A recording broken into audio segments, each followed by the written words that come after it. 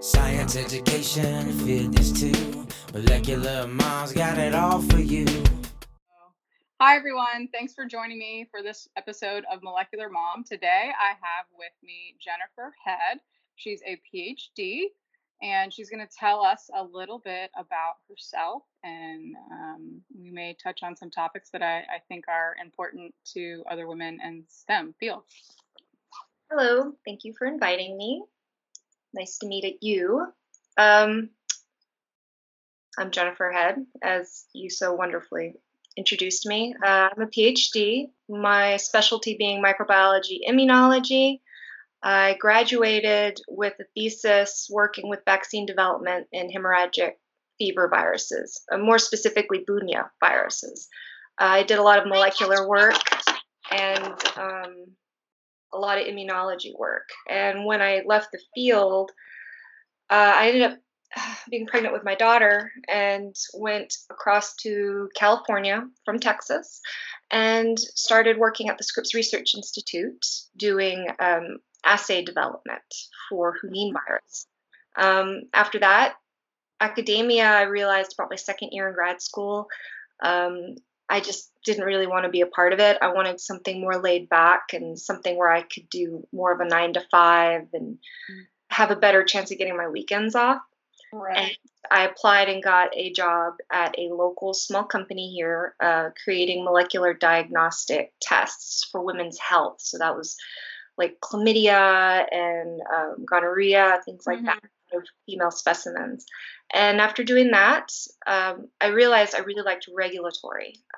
When you get into regulatory, you have devices and drugs, and you're working with products that make a difference in patients' lives. When you're in regulatory, you have firsthand knowledge of that, and you're actually interacting with everything from when it's designed all the way to when it goes into the FDA and even beyond that. So I got into a consulting job at a company here in San Diego, and it's global. So we interact with people all over the world. And you have clients that do cosmetics, which I got to do some cosmetics once. That was different. Yeah, that's different. I didn't realize that there were regulations so much around cosmetics. Apparently there is. Did toothpaste, and then on to I specialize into CNS drugs now. And because of how interested I got into it, I now work with controlled substances or potential controlled substance. So with the opioid epidemic, all of that, you have a lot of treatments coming out that people are worried that may become addictive. So that's where I fit in. Yeah. So I'm working and learning as I go. Now, I had very little regulatory experience prior, but it's something that you can learn on the job if you're lucky enough to get a position.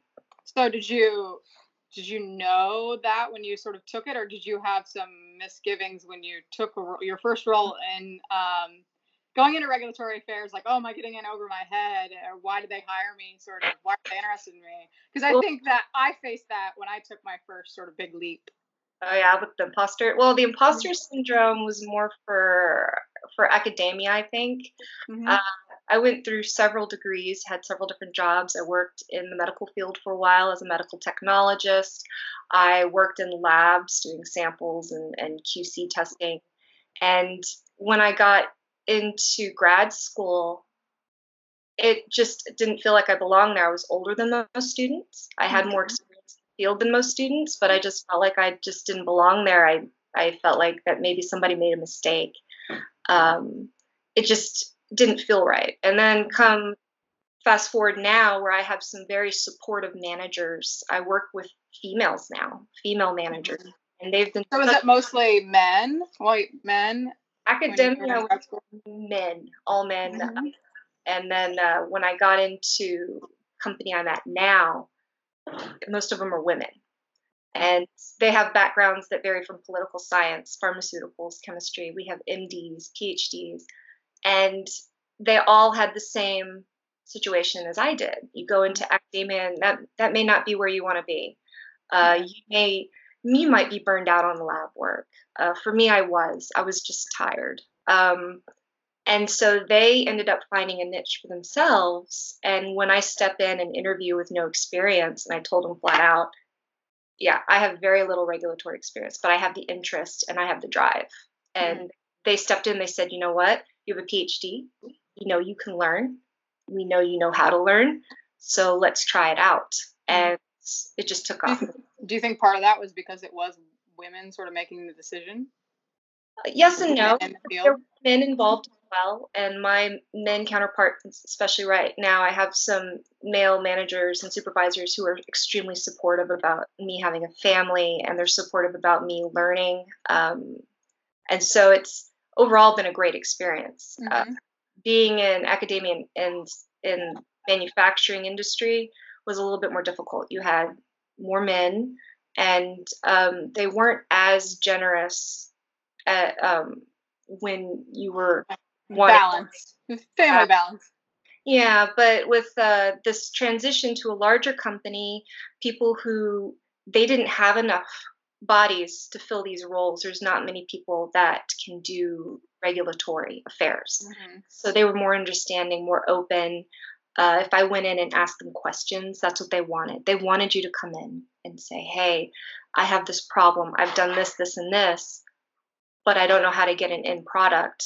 What am I forgetting? And they, oh Mhm. yeah, this is how you do it. And they could tell you how to work the system, or not work the system, but who to talk to. Right. There's lots of red tape when it comes to regulatory affairs. There is. And it's funny because, like with molecular diagnostics, it's such a new body that it's always changing. It's impossible to keep up with it. Right. So they're trying to regulate while it's growing. And that's something that's really interesting to me right now, Mhm. because in California, that's a major thing here is Right. molecular diagnostics. Right. So I mean, the experts are always the ones that are on the ground developing the tests in the lab, and then you try and have regulators come in, and they don't know necessarily what to do because they're the experts. yes, So, and the background that I have being on the floor in the hospital as well as in academia and industry, I'm able to look at a drug product. They'll hand over, something, and I can look at it and evaluate it, and I understand what they write in there. I understand what the processes are and where they need to go with it. Whereas a lot of people need more exposure, more experience for it. Uh, right. when I first learned about regulatory, Texas, they don't, well, in my experience, they didn't really talk anything much more outside of academia. You went to grad Mhm. school, become a professor, and that's it. Uh, Right. if you didn't make it, then you became like a teacher at the public school. You're a lecturer or something. Yeah, Yeah. yeah. You don't really do much, and there's nothing wrong with that. But you know, it was like you spend all this time in school, and if you don't do academia, you feel like a failure. Mhm. I'm not much of a teacher. You can ask my friends. I'm just not. Mhm. Uh, but at Scripps, they do a thing where they would talk a lot about what to do with your PhD, Mhm. because they know that I think the thing that they were pushing was 19% of all PhDs are unemployed. That's it, or 13%, much lower than what you would think. And they said that's why is they would give you sort of the statistics on it, Mhm. where everybody is. And a lot of them are in industry. And then they started talking about regulatory being an up and coming field. And when they did that, I sat in on a couple of lectures, people who are already in the business with PhDs and MDs and PharmDs, and all of them got their job on accident, it seemed to me. And that was really scary because you can't, Mhm. Like you have to have. It was like, do I have to have all the luck to get right? there? And oh man, what Because I am mean, I? a PhD is really a lot of hard work. It Some is, luck, but a lot of hard work. yes. And but they're like, well, bring them in. And I remember one woman told me, because she was asking me questions, because I told her I was interested in her field, and we were talking. And I kept making excuses like, well, I'm just an MT, and I kind of stumbled into grad school. She's like, don't ever make excuses for yourself. That's what makes you special. She's like, what you've done, learn how to take it and apply Use it it. to your advantage. Yes. Yeah. And I never thought of it that way. Hmm. But now that I'm in my field, I'm able to do that. I'm able Right. to take the science background and the medical and everything. And so now I actually feel like I'm in a place where I belong and I can Hmm. utilize myself. Whereas before, if you don't get that chance and people are always questioning everything you do, which is what academics do, Mm-hmm. you won't do as well, I think. Yeah. But Okay. So would be the main pieces of advice that you would give to someone looking to get into regulatory affairs now that you've been kind of on the grind for a while? finish grad in that school, field? get that PhD or that master's or whatever it is that you're working on. And if that's really what you want to do, there are societies in every city. Look for regulatory affairs professional networks.